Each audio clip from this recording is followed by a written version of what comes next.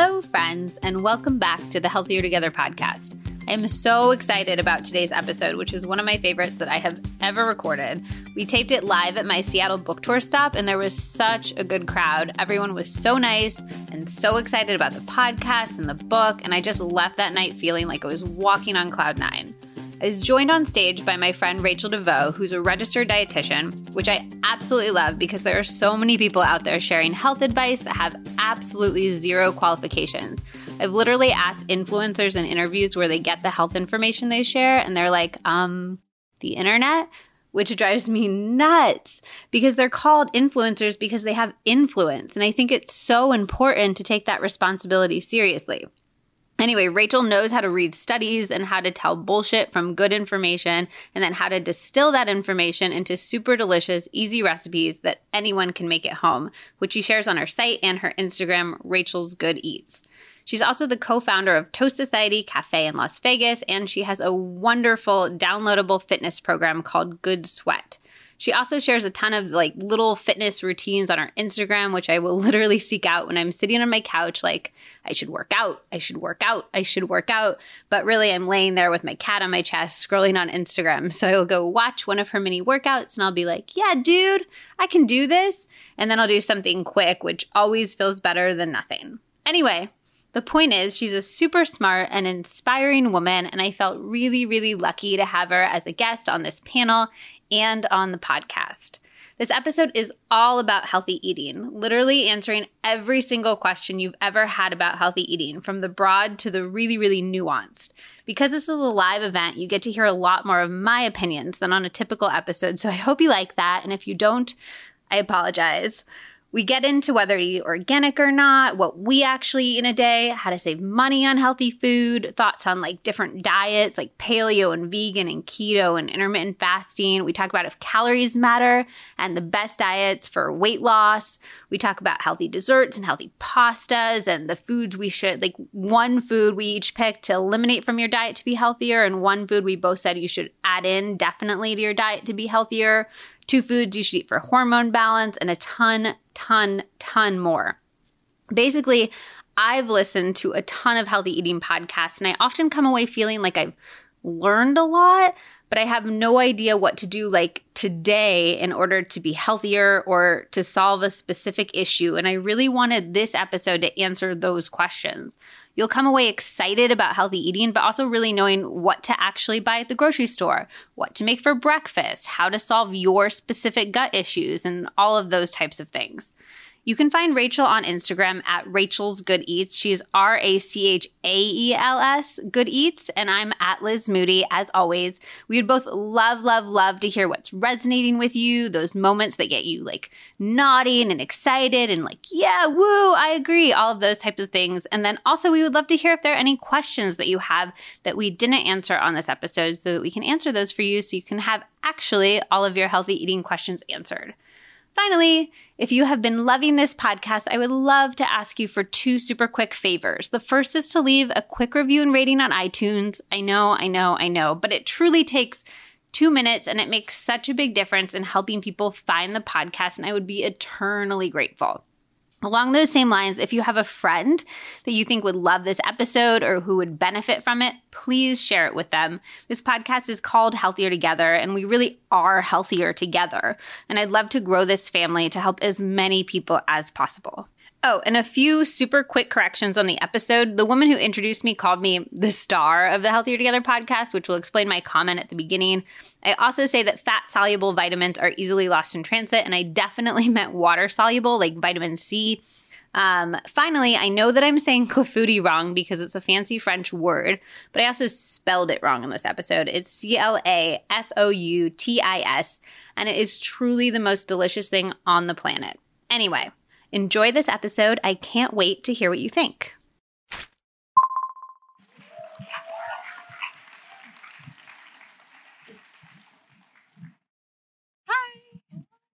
Hi, everybody. Do we have another mic? Yes. Swell. Hi, everyone. Oh my gosh. Thank you guys all so much for coming. This is such a turnout. I feel like Seattle's my people.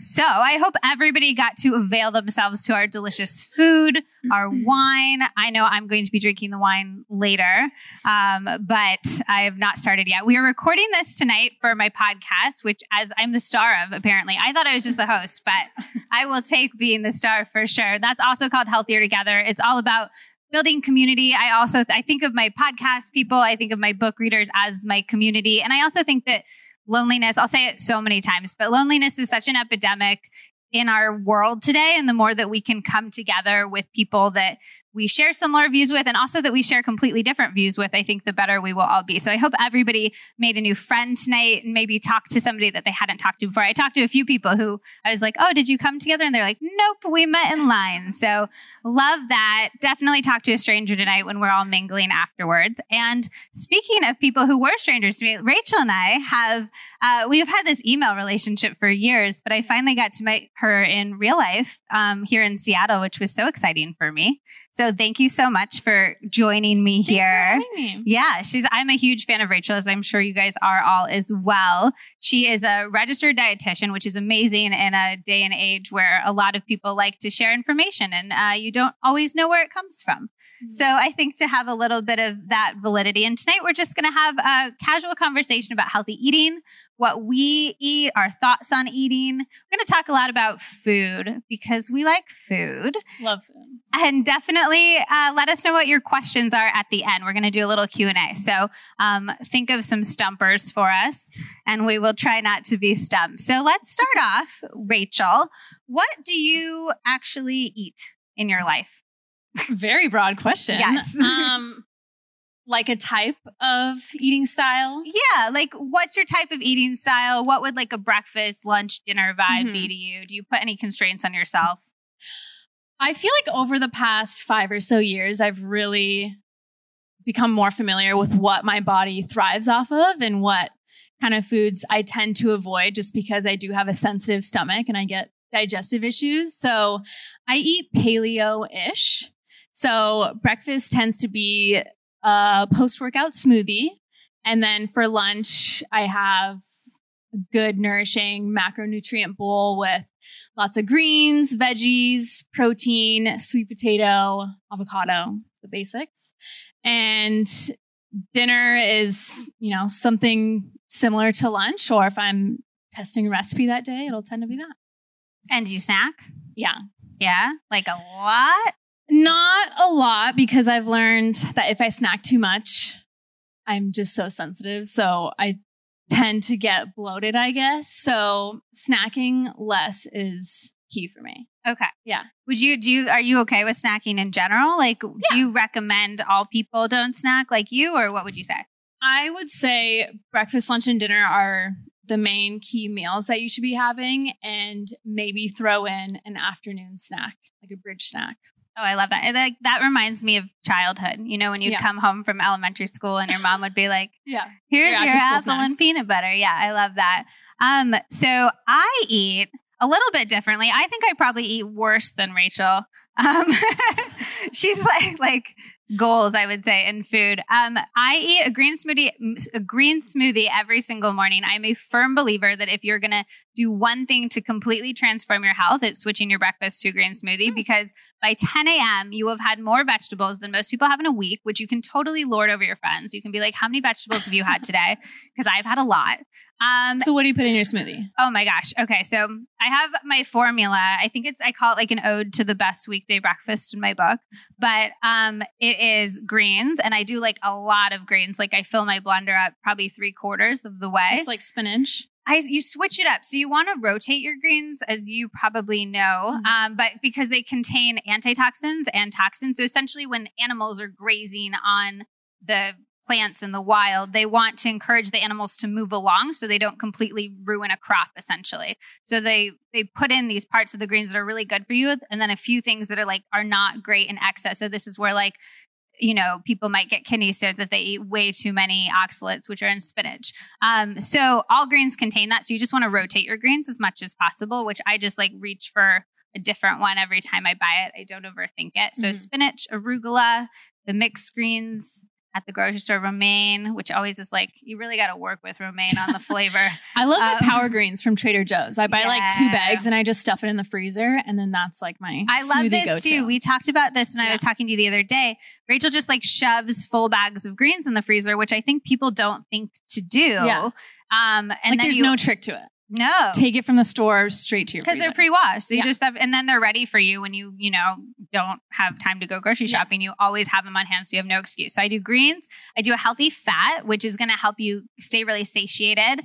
Most people who don't like smoothies, they don't like it because they feel like they're going to be hungry a few hours later. So I work really hard to make sure that the smoothie keeps your blood sugar curve really elongated. So fat. And then protein, so that'll be like hemp hearts or collagen. My fat will be like avocado or nut butter or just whole nuts. Honestly, if you have a powerful blender like a Vitamix, you can just stick the whole nuts in there and you're saving a ton of money off of buying the nut butter. Anything that's been pre-processed in any form, you're just paying more for. And then even to make your own nut milk, like if you run out of almond milk for your smoothie, just put water and like a small handful of cashews and blend You're it. good to and you go. have cashew milk. Or hemp. I love hemp. Yes. It's so quick. And I'll also do that instead of, I only use water in my smoothies because again, I don't want to waste my money on a milk. And so I'll just add hemp hearts to the smoothie. And then when it blends up, it turns into like a milky texture, like a milk. And it's wonderful. And then I go crazy with seasonings. I'm always like presenting Zach with smoothies and I'm like, it's chocolate covered strawberry day. And he's like,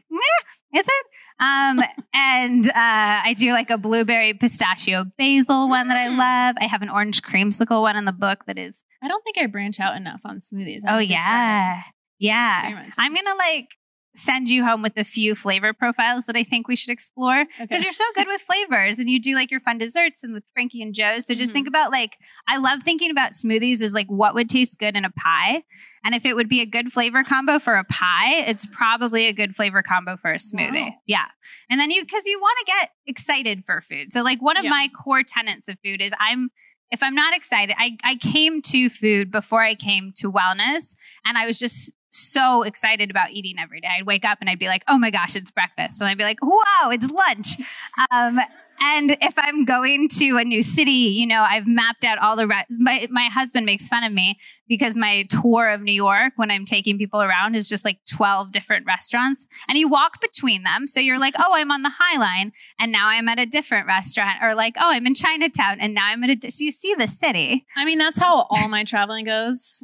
I'll plan the trip and it's always around food. So Bridger's just like, okay. Yeah. He knows it's happening. So. Is Bridger healthier? He's here. Should we call him out? Yeah. Or do you think you're healthy, Bridger? Yeah. Well, in the past couple of years, he's become really healthy. Yeah. Are you a good influence? I think so. I think it's because I've always offered the healthy foods and he's always, he's not a picky eater. So when I make dinner, he eats it. And, I get the feedback if it's good or bad. And so I try to recreate his favorite classic foods. What's his favorite? Healthier. Oh gosh. I want you to say it and then I want him to tell us if you were right. Well, in college it was probably Buffalo Wild Wings. Oh. And so right? So I remade his favorite lemon pepper wings and you like those. Yeah. But just a variety of different things. Now he's on like my bowl that I have every night. Like it's become the same meal that we share. Like he craves it. Yeah. Like would he make it if you went out of town? Yes. Wow. Yeah. Sometimes Zach cooks from my cookbook when I'm out of town and I'm like, that's a compliment. Yeah. Yeah. It feels good for sure. There's a chicken pot pie in the book that we spent ages on because he really wanted to nail that chicken pot pie flavor. But I think that's such an important part of healthy eating in general is to not make it boring. Like I think if you can recreate the foods and the flavors that you really, really crave, you're going to enjoy the food more, And I think if you try to limit yourself, like Rachel loves her lunch, but if I didn't love her lunch, that wouldn't be healthy for me because I wouldn't be excited about it. And I think being excited about what you eat is like 95% of the battle. Yeah. And then for lunch, I eat, I don't know, probably something from my recipe testing. Yeah. And then dinner, I'm all about tacos. Tacos are like my key to life. If you have vegetables that you do not know what to do with, saute them up with some onion and maybe some onion powder and garlic powder. Put some hot sauce on there, and and put it in like a siete shell. I love their grain-free tortillas and their hard shells too, or just like a good organic corn tortilla. And it's suddenly a meal with some black beans or maybe some chickpeas too. And I'm just like, oh, it works for, there's no vegetables that go awry in a taco. Yeah. Yeah, that's a fun fact. That's a science fact. Science fact. Yes. It works for frozen vegetables too. So I love it. Okay, so let's get a little more nuanced. How do we feel as a registered dietitian about different types of diets like paleo or vegan or keto? Where do we fall in all of those types of things? I mean, I guess my philosophy is more of a balanced style of eating, more of like an anti-diet. I'm not against like do what makes your body feel good and do what makes you happy, but obviously one diet doesn't fit all. So it's kind of a hit or miss with experimenting and, finding what foods make you thrive. So if somebody said to you, I'm going to go paleo, Rachel, what would you say? I mean, a lot of diets are not sustainable. People are not going to last maybe just a few weeks and then they'll get tired of it. A lot of them don't teach you, sustainable lifestyle habits. So I think that's my thought process with the, being more negative when it comes to diets. Yeah, I agree with that completely. Also, I interviewed Mark Sisson once, and he's the founder of Primal, like the Primal diet. It's sort of like a different type of paleo. He also founded like Primal Kitchen, which makes amazing food as well. And he said, and this really stuck with me, that we all agree essentially in the health world on about 80% of what you should be eating. 80% of your plate should be vegetables. And then we spend so much time arguing about what the last 20% should be. We're like, oh my God, it should be quinoa. And then we're like, oh my God, the quinoa is going to kill you. It should be meat. And I think that if you have the 80% down, you're pretty good and you're going to probably reach your health goals. And I think obviously that changes if you are struggling with a particular issue. If you have an autoimmune disease, you're going to want to eat something more anti-inflammatory. So maybe like a Mediterranean diet or something like that. If you have gut issues, you're going to really want to eat for your microbiome and lots of bone broth and those types of things, and work with somebody like Rachel, like an RD to figure out what that is for you. But I think in general, make the choices that you're going to be excited about. Do 80% vegetables. And then, if you have ethical beliefs in one direction, or if you really love cheeseburgers, fill the other 20% with what's kind of tailor it to yourself. Yeah. But I really think we worry so much about that extra 20%. And I think a lot of that's media driven by people like me who are like, we need to get you to click on our articles. Let's fight about the keto diet one more time. And I think a lot of that's driven by capitalism, where we just want to sell you books and products and stuff like that. But it's not that complicated, I don't think. Would you agree with that? Yeah, I totally agree that if you base all your meals around plant-based foods, vegetables, then really just tailor it to, the other foods that make your body happy. Yeah, I agree with that. Okay, how do we fall on organic? I personally follow the Dirty Dozen. So if you guys aren't familiar, the Environmental Working Group comes out with a list of 12 produce items with the most pesticide residue. And these 12 produce items, you should be buying organic. So 2019 list came out and the top 3 are strawberries, spinach, and kale. So for the dirtiest. Oh. So these are the ones that you should definitely be buying organic because they have the most pesticides on them. Do you remember some of the clean ones? I feel like citrus is always on there because you peel it. Yeah, a lot of the things with a peel, bananas. Avocado, I feel like. Avocado, yeah. So the Clean 15 is a list of 15 items that it doesn't matter so much if you buy organic or non-organic. So I try to follow that. I mean, organic is better for the earth, for farming practices.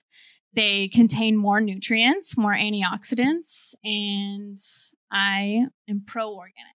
Yeah, I'm pro it as well, if possible. Yeah. I think one of the important things about buying organic is that it's essentially a vote with your dollar for that being important and maybe something that people should pay attention to more. So I think that's really important when we can do it. But I also think it's really important to recognize that organic certification is really expensive.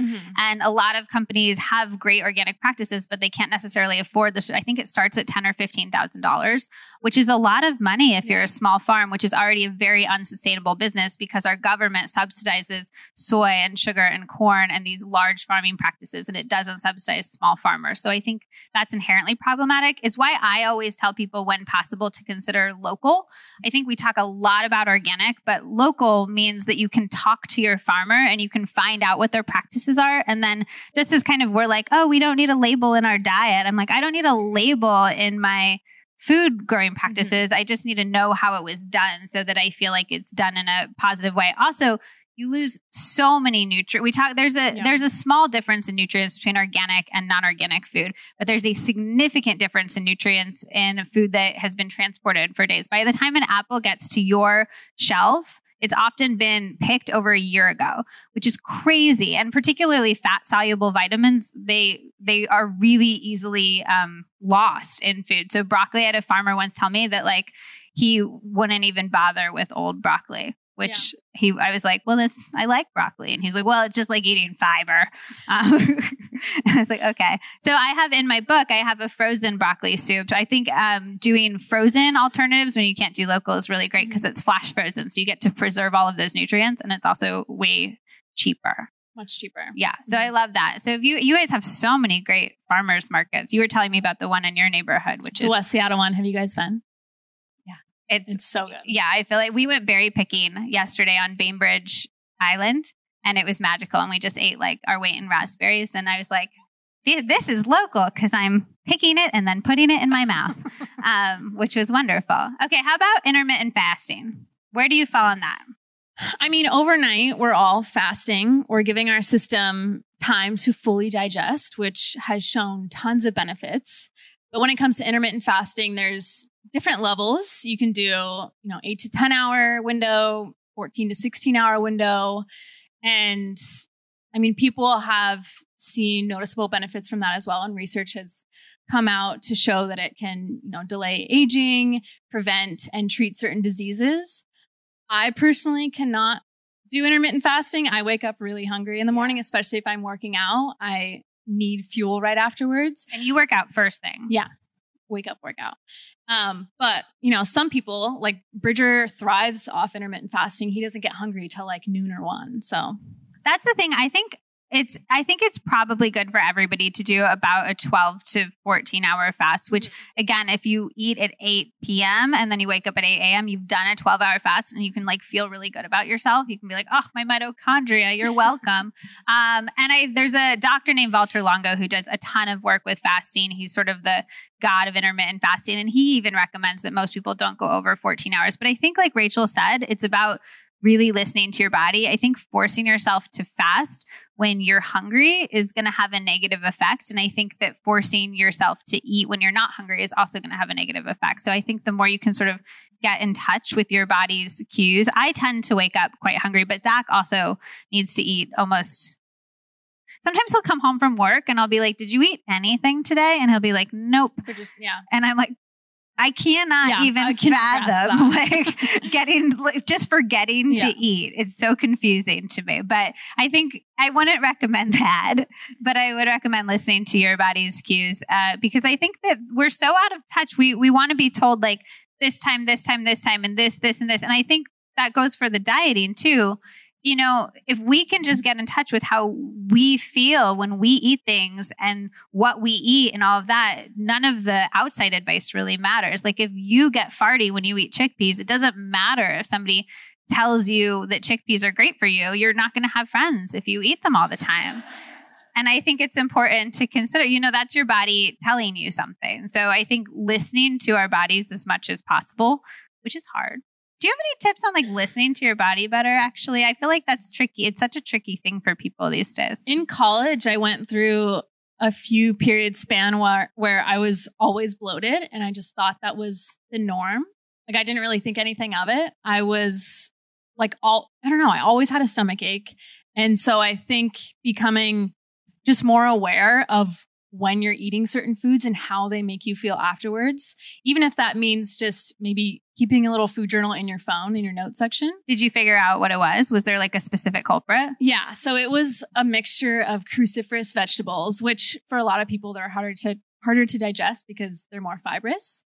So these are things like cauliflower, broccoli, Brussels sprouts, and then chickpeas like we talked about. So unless if they're pressure cooked, like you mentioned. Yes. Eat an organic. That's like my hot chickpea tip. Yeah. If you pressure cook chickpeas or any legumes, it removes their lectins, which is the irritating protein that like makes you bloated, makes you farty. And Eat an Organic does, they pressure cook them before they put them in BPA free cans. And I'm not sponsored by them, but I just like talk about them obsessed. all the time because I love chickpeas and I want to be able to eat them without feeling bad. Yeah. Yeah. But you couldn't even probably, you can do pressure cooked. If they're sprouted, if it's like sprouted hummus, then I can do them. That's like, that feels like a luxury. Yeah. Like, here's my sprouted hummus.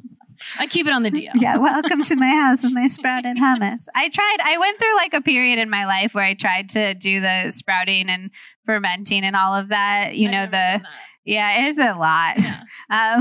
I'd put stuff in to sprout and then I'd forget about it and it'd get moldy like a week later. And I'd be like, oh yeah, I had those almonds that were sprouting on my counter. Or like plans change. I think it's hard. I do like, there's so many companies these days that are doing pre-soaked, pre-sprouted. Yes. And I love that. I think that's lazy and good. Anything that lets you be lazy. Right. I'm all about. You guys will notice that a lot of the recipes in this book are like, oh, you don't need to be a good cook or have a lot of time to do this. And that's because I'm truly the laziest person. I'm like, I want to eat now. The cookies take, I think, 12 minutes from like the second you start making them to when you're done. And honestly, they would be better if you put them in the refrigerator for a little bit and let the proteins rest. But like, no, I'm not going to do that. Yeah. No. Okay. So let's talk about calories. I say it like that because I feel like I've been trying to talk to my mom about calories for probably 20 years now. And she still will like, I'll take her out somewhere. I'll try, like I just recently tried to get her to incorporate healthy fat in her diet because I realized she was literally eating zero fat. And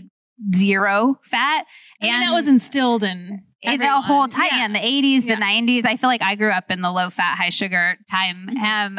But she like could not handle the idea that a spoonful of nut butter was like 80 or 90 calories. And she'll still tell me about it. She'll call me and she'll be like, I ate some ghee. And I'll be like, great. And she'd be like, I don't think I should eat again today. And like, I'm like, okay, it's going to be good for you, Mom. But I do think the calorie thing is hard. It's hard to get rid of because it's so ingrained in our brain. So do you think they matter? Do you think they don't matter at all? Do you think it's something in between? I mean, I think in terms of counting calories and counting macros, I personally don't do it. I think if you are living a healthy lifestyle and you're looking for that next, step in, your fitness routine, or maybe you're just starting to get into living a healthy lifestyle and you want to know exactly the types of nutrients that you're eating, I think counting macros could be beneficial. And you say what macros are really quick. So macros are fat, protein, and carbohydrates. And the one macro counter program I guess I would approve is Chronometer. Have you heard of it? No, I haven't heard of it. So it actually sounds very serious though. Yeah. It tells you the nutrients, the vitamins and minerals you're actually consuming. So does your salmon have potassium? Does your spinach have zinc? Oh, that's nice. So instead of just focusing on numbers, it like literally tells you the nutrients that you're consuming. So, I mean, you also have to have be more self-aware. And if you have an obsessive personality, or if you know that you're going to be glued to the numbers the entire time, then it's not worth worrying about. Yeah. I mean, the stress of paying attention to all the foods that you're eating in terms of numbers, it really weighs you down. And, to me, it's not worth it. You're listening to the Healthier Together podcast. People are always asking me what supplements I recommend, so I wanted to walk you guys through a few that have made a real difference in my life. All of these are from Garden of Life, one of today's sponsors, and a brand that I've been using for years, long before we started working together. Their oil of oregano is one of my go-tos for travel. It's a tincture, and you only need a few drops of it, but it's incredibly antiviral and antibacterial. Whenever I start feeling a bit off or sick, I put about 8 drops in a glass of water and chug it down. It tastes super spicy, but it makes me feel better by the next day, whether I felt like I was getting a flu or a cold or a stomach bug or food poisoning. I use it at home, of course, but it saved me so many times on the road that I never go on a trip without it. The prebiotic fiber is also huge for me. A lot of gut issues are caused by not passing waste through your intestines quickly or thoroughly enough. And beyond that, while we focus so much on probiotics, those good bugs need food in the form of prebiotics to thrive and populate your stomach so they can have all of their positive effects. The doctor-formulated organic fiber is a super fine powder. They have an unflavored and an orange. I like both of them. And it's made from acacia, orange peel, baobab fruit, apple peel, and organic cranberry fruit. It dissolves really well in water, and it also blends well in smoothies, and it can make such a difference in your bathroom habits. It's been so hugely helpful when I travel and I can't eat as well as I do at home. And also travel makes me really constipated. I don't know if that's just me, but I will also have it 3 times a week when I'm at home just to provide enough food for the probiotics to keep my gut healthy and happy. Finally, I love the maximum strength turmeric from their My Kind Organics line. I take this if I'm having any sort of pain issue. I have a chronic knee pain on my left knee, so when that's acting up, I'll add this to my daily routine. It contains turmeric and ginger that have both been fermented to be super bioavailable. And as you likely know, turmeric is hugely helpful for inflammation-based issues, whether it's chronic pain or something autoimmune. I have a friend who takes these for migraines, and they've helped her a ton. And I have another friend who has endometriosis who's found a lot of relief from her painful periods. I also have a turmeric gummy that has no added sugar, and it basically tastes like heaven. And I'll keep these around, but honestly, I love them so much. They taste so good that it's a little dangerous for me to have them in my cabinet. I have direct links to all of these items and my other Garden of Life picks in my shop at lizmoody.com/shop. And it really helps the podcast if you buy them through there. It'll take you directly to the lowest price item on Amazon. Again, that's lizmoody.com/shop.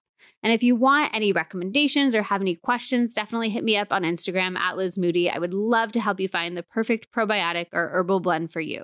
Now, let's get back to the episode. I also think when people are talking about calorie counting, they're really talking about wanting to lose weight. And I don't think that counting calories is the most effective way to lose weight. I think that there's a few, I think in the short term, the keto diet is far more effective to lose weight. I also don't think you should do the keto diet for more than a short term thing. People talk about I've been keto dieting for a year. It's it was really designed to get into ketosis as a therapeutic thing. And then you get out. I also think that what you eat and what sort of your gut microbiome communicates with your brain, which communicates with your hormones and has a sort of cascading effect over signaling your body. It raises your cortisol levels, which is highly responsible for your belly fat. So I think that eating to keep your gut microbiome happy, eating to keep your hormones balanced is going to have a far more significant effect on weight loss than counting calories. And I think that the version of weight loss that has to do with counting calories has sort of been found to be false. And it also pisses you off. And that's not, I tried this cleanse once for a story I was working on, and it only changed maybe 30% of my diet, but I was angry all the time. I was just so unhappy. I was eating probably 800 calories a day, which is not ideal, doing a lot of the shakes and stuff. And it was a doctor designed, approved cleanse. And it wasn't for weight loss. It was just for general health. But I don't think it's, we're not alive forever to spend a month being angry. I mean, that is right. Yeah. Having your whole day revolve around food and, thinking about food the entire day while you're at work or doing schoolwork, that's not healthy. Yeah. For your mental health, that's not, the best. I agree. You should be living completely. your life and enjoying the moment, especially with foods, getting to treat yourself with your favorite things. Yeah. I did an Instagram post yesterday, I think, that was just I don't feel like I have the perfect body. I've said on podcasts before, I'm not going to wear the little Outdoor Voices crop tops because I'm a food person and I don't feel comfortable in that. And then I was wearing one on Instagram and my friend called me out. She's like, I thought you said you weren't going to wear those. And I was like, well, I decided to screw it. I decided that it's not so what if my belly isn't totally fat? I'm going to wear the crop top and go for a run. It's hot out. It's pink. It makes me feel cute. I do think my Instagram post is about at the end of the day, we have so much more to offer the world than thinking about and talking about what our bodies look like. We spend so much time being do I look fat? Do I feel fat? How do I get skinnier? And it's if you are a little fatter than maybe you would ideally want to be, it's not the most interesting thing about you. The most interesting thing about you is, how funny you are and how you connect with your friends and what a good partner you are and how you remember to put the kettle on for your partner who's going to want tea every morning and the interesting articles that you read. And I just think that we would get so much of our time back if we were just like, this is my body and I don't need to think about it anymore. I don't need to apologize for it. Yeah. Snaps for that. So I'm working on it. It's a work in progress, as always. Everyone is. Yeah, for sure. Okay, so let's get a little nuance. I want to get into like some specific individual foods because I feel like when people, sometimes I listen to those healthy eating conversations and I'm like, I feel like I took in a lot of information, but I still don't know what I should like go home and eat tonight. Yeah. So let's do let's say like pastas, breads, like that sort of like carby category, delicious carbs. How do we feel about delicious carbs? I mean, I think nowadays you can find tons of healthier options, which I'm always a fan of. Take your favorite food pasta. Like they make lentil pasta now. They make, I eat gluten-free, dairy-free because those are my intolerances. So I can enjoy the foods that I love by choosing kind of the better alternative. But also carbs just get a bad rap sometimes. I think you can agree. But my, I guess, tip would be to choose complex carbohydrates most of the time. So those are things like sweet potato, brown rice, the things that elongate your hunger hormone. Are there lentil or chickpea pasta brands that you like don't find appalling when you cook them and they turn to mush on your plate? I just made spaghetti using gluten-free brown rice pasta. Do you remember the brand? Started with an L. I got it from Whole Foods, but it was like it was good. Yeah. Okay. It was good. All right. There's hope. I know. I feel like I'm better. just like disappointed when I try and they also, again, because they're not, for me, it's this soaking and the lectins that like irritate me. So when I eat a lentil pasta, I am just like, you do not want to sleep in bed next to me that night. Like that. Yeah. I choose more brown rice pastas. And then for bread, what do you do? Do you eat bread? Do you have like a gluten-free bread you did? I just found one at the West Seattle Farmers Market. Really? It's a gluten-free sourdough, and it's delicious. Do you know the brand? We'll find out. Amarello. Okay. I think. All right. Yeah. So I'm a big fan for bread. I love bread and I love pasta. I'm a big fan for bread of doing a fermented bread, which is sourdough. Anytime you buy sourdough, that's fermented bread. So the digestive work has been done by the bacteria. So it's less hard on your gut. The digestion's already happened and the nutrients are more bioavailable because the little bacteria have started to eat them for you. So, and also tastes great. I love sourdough is the best. A good sourdough bread is heaven. So big fan of that. And also people who can't digest gluten, maybe not with a very severe intolerance, but a lower level intolerance will have a good time with a good sourdough. You can also go to a bakery and be like, what's your longest fermented sourdough, which I like to do. And then I'll, serve it to people and be like, this is a 72-hour. And they'll be like, we don't care. And then for pasta, similar to Rachel, I think it's really important to think about why are simple carbohydrates not good for you? And it's because of the blood sugar issue. So I like to add stuff into my pasta to make the blood sugar effect less, of a spike and a crash. So I love to add protein to my pasta. If I'm doing a pesto, I put in a ton of hemp hearts, which adds a ton of complete protein to it. I also love to add healthy fats to my pasta. Again, those healthy fats and the protein and some fiber. If you throw in some like sauteed broccoli or cauliflower or something like that, all of those things are going to keep your blood sugar way more stable. And then you can eat your pasta. You can like have your cake and eat it too. Also, I'm a huge fan. Do you guys know about resistant starch? Can we get like a raise of hands if you've heard of resistant starch? Okay. I would hope Rachel's like, I've heard of it. Explain. Resistant starch is amazing. So essentially when you cook and then you cool simple carbohydrates, it changes their carbohydrate structure and it makes it so that they essentially become prebiotics. And so they're either passed through your gut undigested or they act as food for your microbiome, for the probiotics in your belly. So you can take pasta. If you take pasta and you cook it and then you cool it and eat it as leftovers, is much, much easier on your gut. And it actually acts as food for your microbiome. Same with potatoes, just any of those sort of like simple carbohydrates. It's a great trick. I wouldn't like say to do it, like to cook a bowl of pasta and then stick it in the fridge and sit there and like wait for it to cool. But you can feel really good about eating vegetables, I think. All right. Similarly to that, let's talk about dessert. I know you love dessert. I went over to Rachel's house the other day and she sent me home with one of her healthy Nutter Butters, which tasted like heaven. And I got like 50 messages like, I need the recipe for that. And I was like, she's posted the recipe, guys. Like, and it's so easy. It's only 5 ingredients. Is it really? What's in them? Peanut butter, maple syrup, almond flour, baking powder, and vanilla extract. What's the filling? Peanut butter and maple syrup. Nuh-uh. Yeah. Oh my God. Those are genius. Yeah. Yeah, those are great. So I know you're a fan of dessert. I'm clearly, I have a dessert problem. Mm-hmm. So tell me what your thoughts are on dessert, particularly what makes dessert healthy. Is there such a thing as a healthy dessert? I think there is. I think it's more so choosing desserts without all the additives and the fillers and the added unhealthy sugars. So whenever I make desserts, I love using, more of the natural form. So maple syrup on honey are usually my go-tos. And I'm all about a good dessert.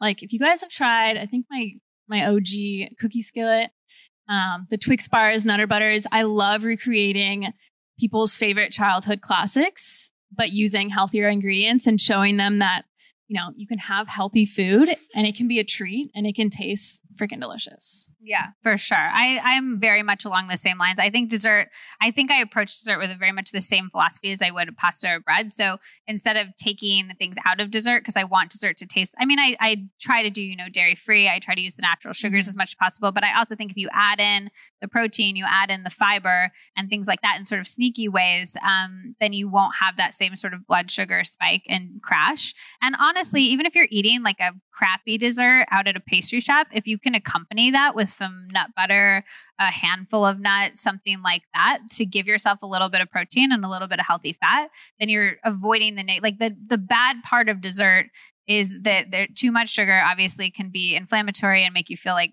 crap. But also just the blood sugar spike and fall, which has the cascading effect on your hormones. So I think the more you can not have that, but still eat the things that you really enjoy, the better. I would think. What's your favorite dessert? Like your personal favorite? Anything with chocolate and peanut butter, I feel like takes the cake. So Reese's cup, like a healthy Reese's cup type situation. Mm-hmm. Yeah. I think those are my favorite. Like Halloween, I would like always make the big pile, Yeah. And just save it and then ration it out for the next month. Do you eat the ones that you like the most first or last?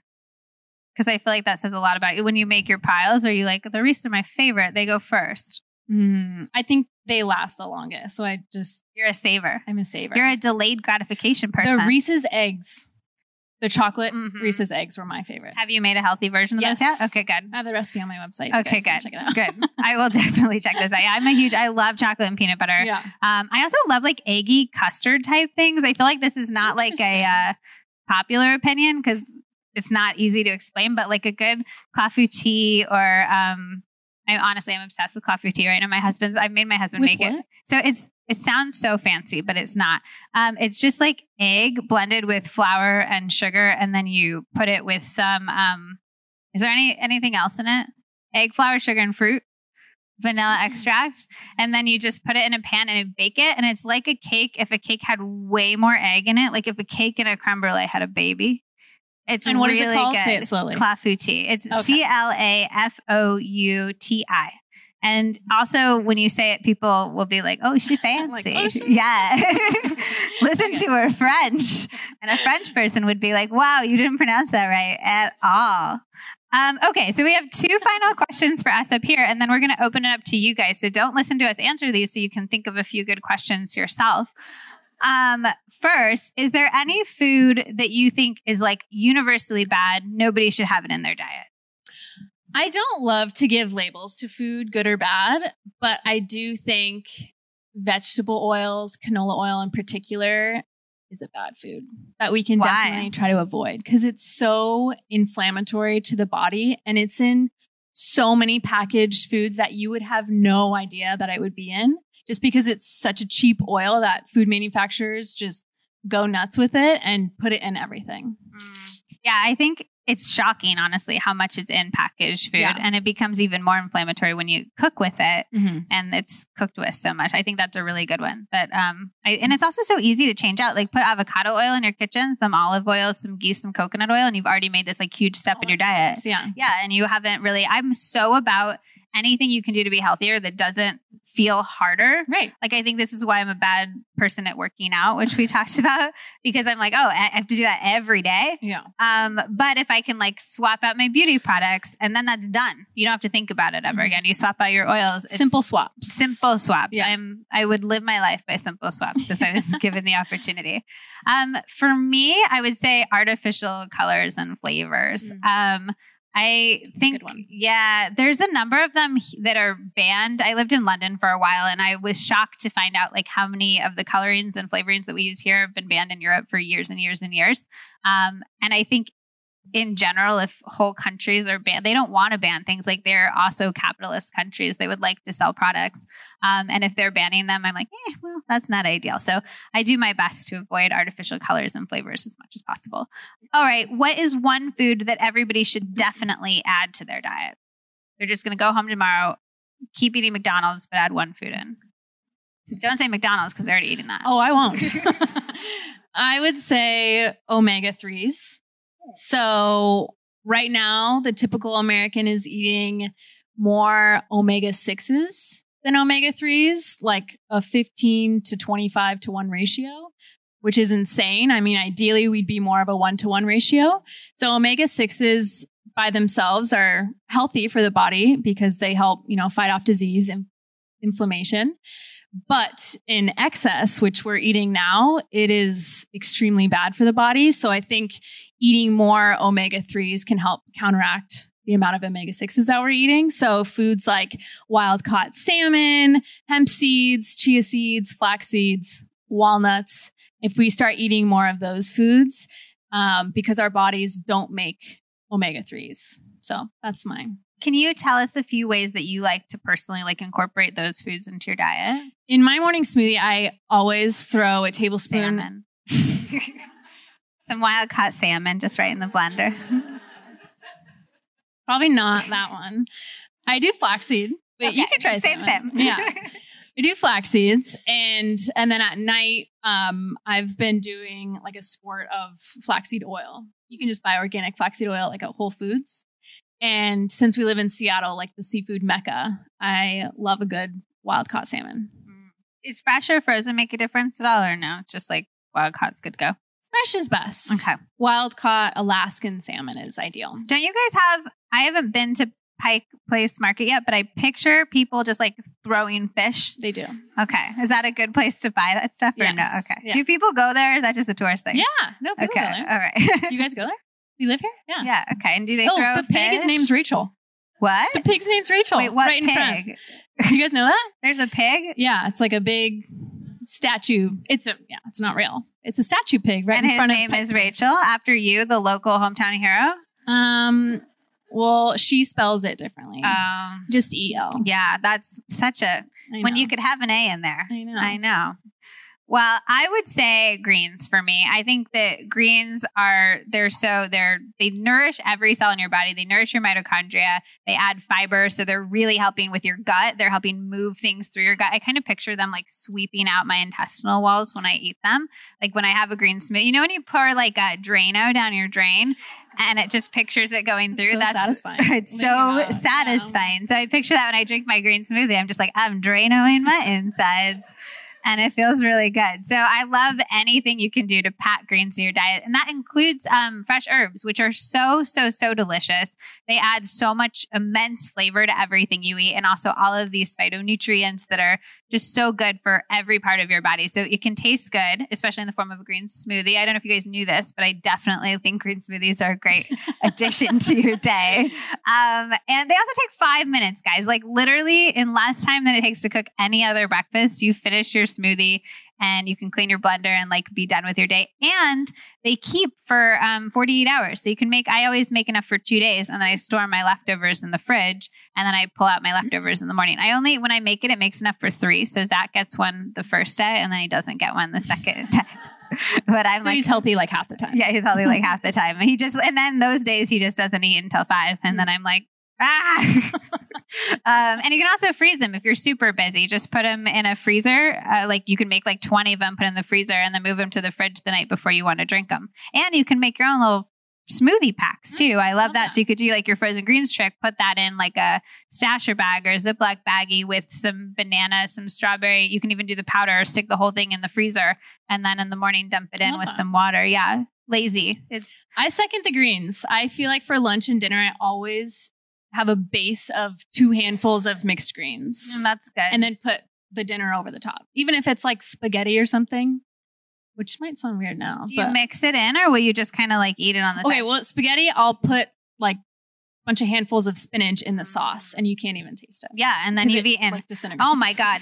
Let's talk about wilting greens. When you wilt greens, you're like, why do we spend so much? No, what? There's one picture of like a huge saute skillet full of spinach, and then the next picture is like just teeny tiny. Whenever I do I think kale is so hard for your gut and thyroid when you eat it raw. And I feel like same as I feel like I'm Dranoing myself with my smoothies. When I eat kale, I feel like I'm like swallowing a pine cone, and I can just feel it like prickling inside my belly. I can't eat kale, even sauteed. Maybe I just don't make the effort. So sauteing kale, I'm just like, it does help. It diminishes I just don't really nothing. Like kale. It tastes better with garlic and olive oil. Heaven. Yeah. Just saute up some olive oil, add the garlic at the end. Because if you chop garlic and you let it sit for 20 minutes, you activate the allicin, which gives it all of its antiviral, antifungal, and antibacterial properties. Fun fact. Add that at the end, saute it for like a minute more. And you've literally eaten like my size of kale in a small plate and you feel so great. Yeah. So it's awesome. You're listening to the Healthier Together podcast. I want to take a quick break from this episode to tell you about one of my favorite grain-free food brands, Simple Mills. I first discovered Simple Mills years ago when I fell in love with their baking mixes. The pizza crust is a must-have pantry item for quick, healthy dinners. But more recently, they've been absolutely killing it with their ready-made items. I'm obsessed with their grain-free crackers, which I've been serving at all of my book tour stops around the country. They have 2 types, an almond flour one that's a bit smaller and a sprouted seed one that's sized for like a small cracker sandwich. The almond flour ones are my go-tos for snacking plain from the box. The smoky barbecue cheddar is basically like the best cheesy cracker you've ever had, except healthy. And the rosemary sea salt is really elegant feeling, and it's like perfect for dipping in some tomato soup. They all have Simple Mills' signature short ingredient list, and because they're nut and seed based, they actually contain a fair bit of protein and dietary fiber to elongate that blood sugar curve and prevent a hunger crash later on. The sprouted seed crackers are also heavenly. I use these to make a grown-up Lunchable situation with like some pastured rotisserie chicken and pastured cheese. Because the seeds are sprouted, they're way more bioavailable, making the crackers a good source of omega-3s, manganese, and other ingredients. Yes, you can get omega-3s from a cracker, and I am here for it. I also love pulsing these to use as a breadcrumb alternative to sprinkle on pasta dishes or to use in meatballs. All of the flavors work really, really well, but the garlic and herb is particularly delightful. Finally, I need to mention the crunchy cookies. The chocolate chip ones taste just like a healthy, yummier version of Famous Amos cookies, which were my absolute favorite when I was a kid. We've also been serving these at my book tour events, and honestly, it's really hard for me to force myself to put them out for attendees because I love them that much. Literally everything I mentioned is grain-free, gluten-free, non-GMO, and free of gums and emulsifiers. I really trust Simple Mills to not cut corners or put anything weird in any of their products. They test and test and test until they can release something that's really high quality and also tastes really good. You can find Simple Mills at retailers nationwide or on their website at www.simplemills.com, where you can get 20% off with the code HEALTHIERTOGETHER20. Again, that's a whopping 20% off with the code Healthier Together, like the name of this podcast, and then 20, just the numbers, don't write them out. And it's all smushed together. It's one word, no cap. So Healthier Together 20 at simplemills.com. And if you need product recommendations, don't hesitate to ask me for them on Instagram. I'm at Liz Moody. I cannot wait to hear what you guys think about all of these products. I've been obsessed with Simple Mills for years, and I can't wait for you guys to try them. Now, let's get back to the episode. All right. So that's our portion, but now we're going to get to your portion. So we have a lovely lady with a microphone. So just raise your hand if you have a question. Oh, we have 2 lovely ladies with microphones. Hi. So you guys recently touched on like hormone balancing foods a little bit. And I was just wondering if you're struggling with like hormone balancing type things, what is something that you would add in daily? Like you said, bone broth? I've never even heard of that. What is that? How do you cook with that? Yeah. So I am very into hormone stuff recently. I just went off birth control for the first time. I was on birth control since I was 15. And then I went off in December. Yeah. And I'm like, everybody's like, oh, are you trying to get pregnant? And I'm like, no, I'm just very curious to not have my body be hormonally altered for the first time in my entire life, which feels crazy. So that's been a really interesting journey for me. At least, do you know Lisa Vitti? She's a hormone expert. She wrote the book Woman Code. And I wrote an article where I interviewed her about balancing your body after you've been on the pill. And I said literally that, like, what are a few foods you can add in? And she recommended cilantro and flax. And I've had a bunch of my girlfriends do it. They sort of support your liver in different ways that help sort of detoxify the excess estrogen from your body, which is what a lot of people are struggling with when they're struggling with hormone imbalances. So adding in, like, making a cilantro flax smoothie in the morning, I've had a lot of girlfriends have a lot of luck with that, especially if they're struggling with hormonally related acne. And then bone broth is amazing. It's just, you literally take any sort of bones from a grass-fed or pastured animal. You really don't want to do lesser quality meats. You put them in water, cover them with water, some salt, some apple cider vinegar, any like veggie scraps you have around, boil them until the bones sort of disintegrate with your fingers, which would be 12 to 24 hours. You can also put them in a slow cooker in an Instant Pot. Instant Pot's like 30 minutes. Strain it out, and it's so good for your gut, so nourishing. And a number of doctors also recommend that for just hormone balance. It's really strong in TCM. They would consider that a very strong hormonally balancing food because it's so grounding and earthy. Yeah. You had a much better answer than I would have thrown out there. That was a wealth of knowledge. If you're lazy and don't want to make your own bone broth, I recommend Bonafide Provisions. Oh, I love them. They sell in the frozen section of Whole Foods. And online. Yeah, and online. It's just a bag, and then you can defrost it just by putting it in your fridge for a day or two. And then it's already done. Yeah, it's great. Also, if you want to really dive into it, Jolene Brighten wrote a book. She is called Ditch the Pill, I believe, and it has some really, really great information from it. And I also recommend perusing her website, Jolene Brighten. She has amazing information about balancing your hormones, especially post-birth control. If you guys think you didn't take kind of like this Instagram influencer, food blogger, cookbook writer route in your career, what do you think you guys would be doing right now? Yeah, I'm going to just repeat it in case the mic wasn't working. She basically asked if we didn't take the career path that we took, being cookbook writer, Instagram influencer, small business owner, all of that, what would we be doing right now? I'll let you take that first. I grew up playing sports, and high school is when I started really becoming interested in nutrition. So I think if I didn't go to school for that, I would be very interested in personal training. And I think when I was younger, I wanted to become like a nutritionist, personal trainer, massage therapist, like just a variety. And Bridger's like, why didn't you become a massage therapist? Yeah. It's nice though that's evolved. You have your fitness program now. Yeah. So you've gotten to sort of touch on that element. Oh yeah. Yeah, that's for sure. I mean, it's amazing because it's such a big passion of mine. So I think anything related to sports nutrition would be that. I love that. I've been a writer unprofessionally since I was 5. When I self-published my first autobiography, which didn't have a lot to it at the time. I think I made up a twin for myself because I was reading a lot of Sweet Valley at the time. And I was like, Liz lives in this house with her twin, and they're very different, but they love each other very much. And then I became a professional writer when I was 16, and I pitched a column to my local newspaper office. And then that was eventually nationally syndicated. I was like, you guys don't represent teenagers in your paper, and I should help you do that. And they were like, okay. So I would definitely be a writer. It's only been in maybe the last 5 or 6 years that my writing has gone towards, food and wellness and all of that. But I've been a writer professionally in some way, shape, or form. I still hope to someday write a novel. I've actually written 5 failed novels, 5 unpublished novels, which I think is important to think about too. I've had 2 cookbooks and I'm so proud of them, but I wrote 5 books and I got agents for all of them. And every single time I was like, this is it. Like, this is the moment that's going to completely change my life. And it didn't happen. And I thought my life was over. I thought I would never achieve my dreams. And I still remember when I was first walking into the halls of Random House for my first book, Glow Pops. And it was bittersweet because I'd always thought I'd be there for something else. I didn't think I would be there for a cookbook.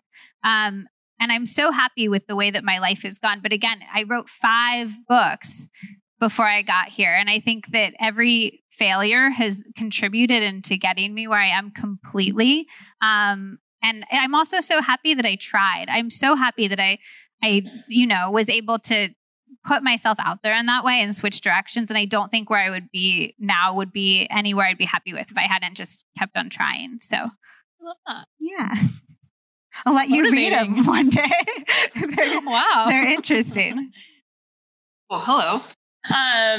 What is your guys' take on artificial sweeteners? Because I feel like you hear really good things, you hear really bad things, and each diet's kind of different. So I would love to know what you guys think on that. I think in terms of stevia, I personally don't use stevia. I think it can be a healthier option than what people are using in their coffees every single day. As long as you make sure that it's organic, because if it's not, then it's very highly processed. And there's also a lot of research coming out that with, conflicting terms on stevia. So I personally am not sold on stevia. Monk fruit is also another trendy one right now. And it's about 300 times as sweet as regular sugar. It is also a no-calorie sweetener. It doesn't have any effect on your blood glucose levels, but same thing with any artificial sweetener or regular calorie sweetener.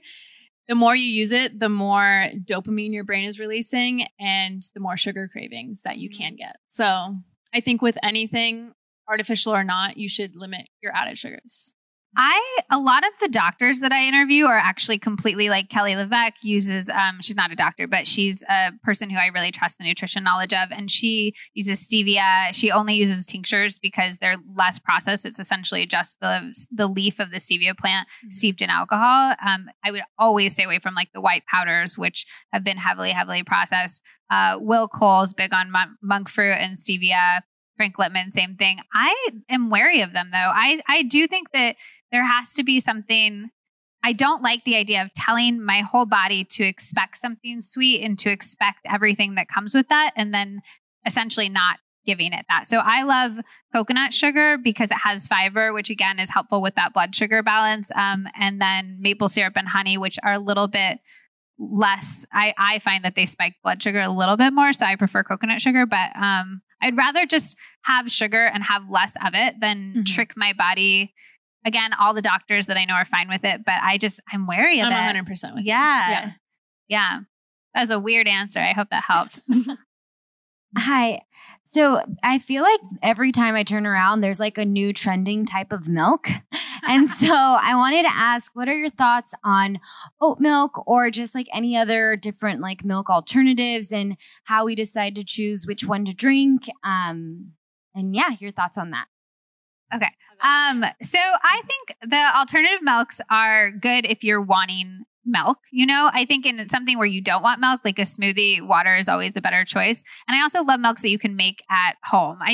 You're getting such a tiny, tiny, tiny amount of the actual thing in it, whether it's oats or almond or any of that it's essentially like a flavored water that serves a purpose. So I think it's more about what else has been added to it. Like always stay away from carrageenan, which is really hard on your gut. And you can kind of see the list of ingredients on the back. I think the shorter that list is, the better. And beyond that, you're getting such a small amount of oats or hazelnut that I hardly think it matters. I'm a huge proponent of also making your milk at home. So like a very easy hemp milk where you essentially just put like 2 tablespoons of hemp and some water in a blender and whip it up. Takes 2 seconds. You can flavor it however you want, like some vanilla extract or vanilla bean and some cinnamon. And then you're like, you feel fancy. It's like a fancy milk. So I'm the biggest one, what tastes good to you, 2, what type of texture you're looking for. People like oat milk because it has carbs in it, which makes it really nice in lattes and things like that, where you're looking for that creamy experience. But I think it's more about what else is in the milk than the ingredients that are making up the milk itself. And I hate to be the bearer of bad news, but the trendy oat milk, 90% of them sold today have rapeseed oil in it. And that's one of the unhealthy oils. That was one of the things you said you would absolutely not recommend to anybody. Yeah, right. So, oat milk is super easy to make at home. You literally just blend whatever kind of oats you want with water and then, your type of seasoning. So cinnamon, nutmeg, you could do a date to sweeten it, some sea salt. And you're done. Yeah. Yeah. So easy. You talked about smoothies, how do you feel about juicing? Oh, I am very opposed to juicing. I think that it's terrible for your blood sugar. It's terrible for the environment because you're essentially engaging in like high volume food waste. And you're missing out on one of the healthiest parts of any produce, which is the fiber. Like the reason that a banana is different and better for you than eating a pile of sugar is literally because of the fiber and like a small amount of potassium and other nutrients, but it's really the fiber. And getting rid of that fiber just feels absurd to me. I'm just like, why? Why? I think if you do choose a juice, make sure there's no fruit in it because that fruit sugar will spike your blood sugar. And then the other veggies are in that juice. It doesn't have the fiber. So it doesn't have the fiber to help balance out that spike in blood sugar. But literally anything you're going to put in a juice, just put it in a smoothie and like it'll taste good. If it's not blending well, I always recommend people blend the toughest stuff first and then literally just like leave your blender on until it's finally smooth. Like if you're doing celery or something like that, and then you can add in your softer ingredients and you'll get a really nice texture, even if it has more of those sort of juicy ingredients. Hey, so my question is more of kind of if you have any recommendations for resources about just a lot of the different kind of like nutrients that you were talking about throughout the night, just because I was like, what's that? And just kind of learning more about how your body works. And like, you know, like Rachel, when you were talking about earlier, kind of like everyone having a different lifestyle and different foods and seeing what works better for you and kind of just like resources that really helped you visualize like how your body works and ways that you can tell like what works better for you and what doesn't. I have a few books that I can recommend if you guys are wanting to write them down. You can repeat them. Eat Dirt by Dr. Axe. Have you read it? It's really easy. It's an easy read. Deep Nutrition, which is more scientific. Body Love by Kelly LeVeque.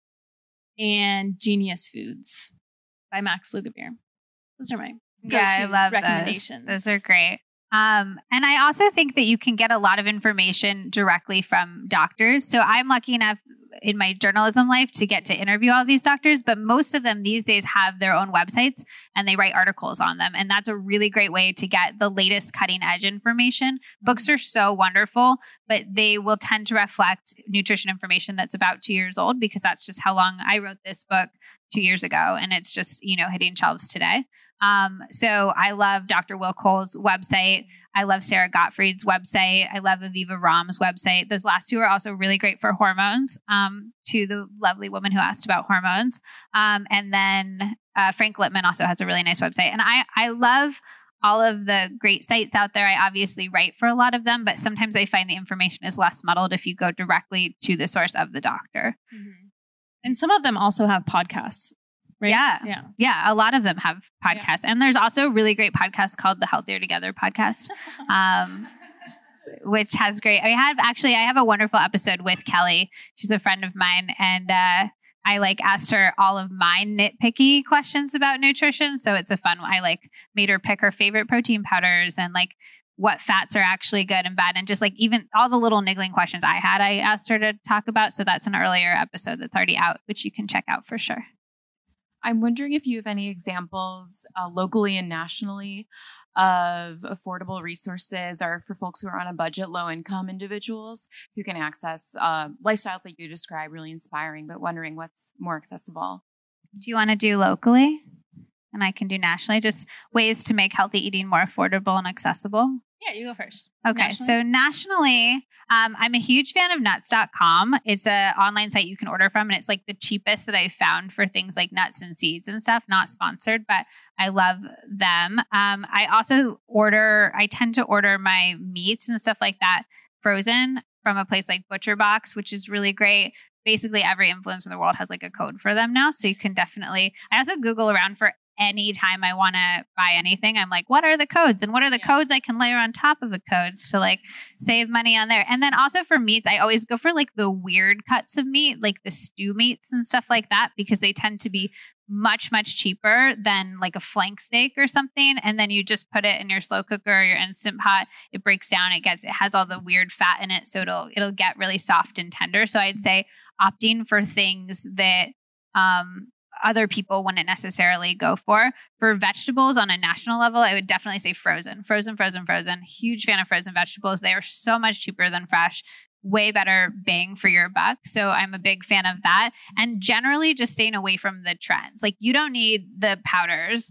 You don't need like collagen in your smoothie. You don't need these. You don't need reishi mushrooms. Like if you want to have superfood stuff, it's super fun. It can get you excited about healthy eating if maybe you weren't before, but you don't need them whatsoever. And I think if you're trying to stick to a budget, just like eschewing all of that, it's like white noise. And filling up on delicious vegetables is the best thing you can do. I love that.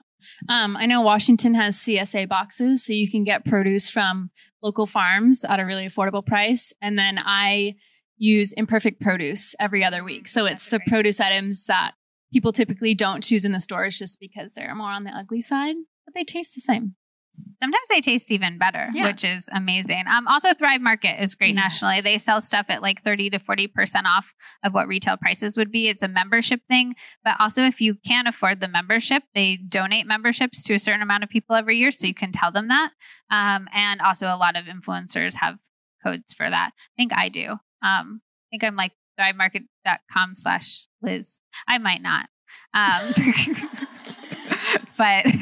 But they're great. I'm a big fan of them. They actually provided the wine tonight, and it's my favorite sort of like, I want to drink wine on a Wednesday and want it to taste good and be organic and high quality, but I'm not going to like spend $50 on it, or 20 or 15. All right. I think we have time for one more question. So hi. So I know you touched a little bit on it earlier about how you identified foods that upset your stomach.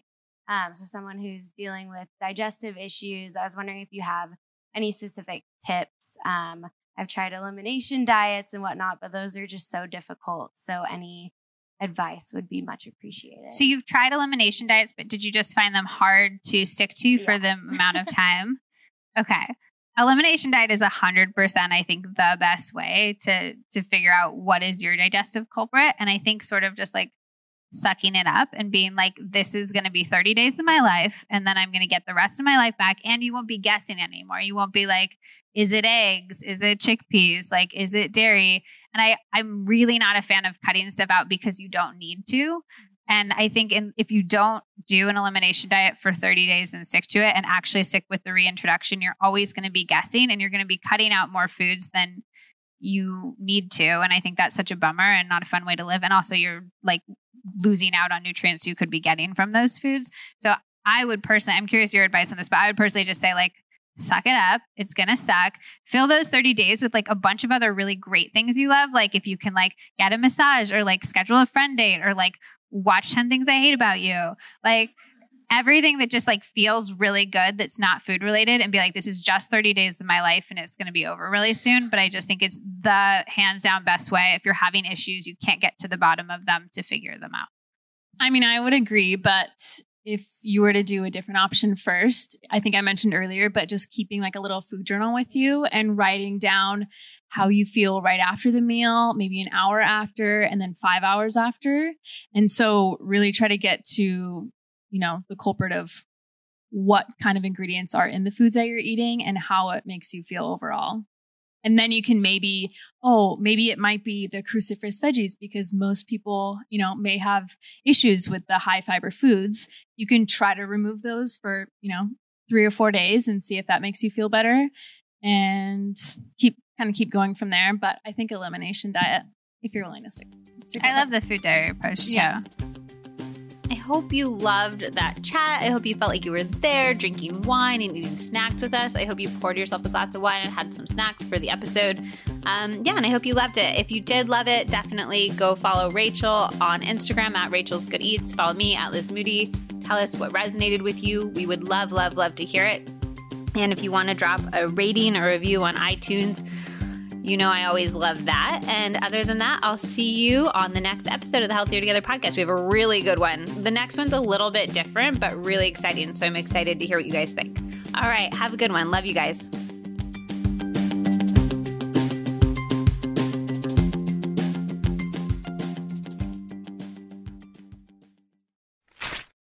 Okay, you know what stat blows my mind? People in the US take about 20,000 breaths per day and spend an average of 90% of their time indoors. And that indoor air can be up to 100 times more polluted than outdoor air, according to the EPA. Indoor air pollutants can cause respiratory symptoms like sneezing, congestion, scratchy throat, and even more serious health problems like lung and heart disease. I talked about this with a world-famous doctor friend years ago, and I was like, it is awful. What do I do? And she said, you need a high-quality air purifier, and you need to keep one in any room that you spend a ton of time in, which is why I am so excited to introduce you to Air Doctor. Air Doctor goes above and beyond the HEPA standard, which requires that 99.97% of particles at 0.3 microns be captured by a filter. Air Doctor uses an ultra HEPA filter that was independently tested and proven to remove at least 99.99% of particles as small as 0.003 microns. That is 100 times smaller than the HEPA standard. This includes allergens, pollen, pet dander. For any other pet parents who are allergic to their babies, this makes the biggest difference in my allergies with Bella. Highly recommend for that alone. This includes dust mites, mold spores, and even bacteria and viruses. Also, if you live somewhere that is coming up on potential fires this summer, please get an Air Doctor so you have it ready. Breathing in smoke is awful for your lungs. And as somebody who lives in California, it gives me such peace of mind that I have my Air Doctor ready to go. We have a few, but if you are starting with one, keep it in the bedroom. That way you're breathing great air for at least a third of your life, and it'll help you get better sleep, which will have so many downstream positive effects. And as a little bonus extra, it has such a nice white noise sound. It actually helps me fall asleep and stay asleep. Air Doctor comes with a 30-day money-back guarantee, so if you do not love it, just send it back for a refund minus shipping. Head to airdoctorpro.com and use promo code LizMoody, and you'll receive up to $300 off air purifiers. And this part is exclusive to Liz Moody podcast listeners. You will receive a free 3-year warranty on any unit, which is an additional $84 value. Lock in this special offer by going to AIRDOCTORPRO.com and use promo code LizMoody.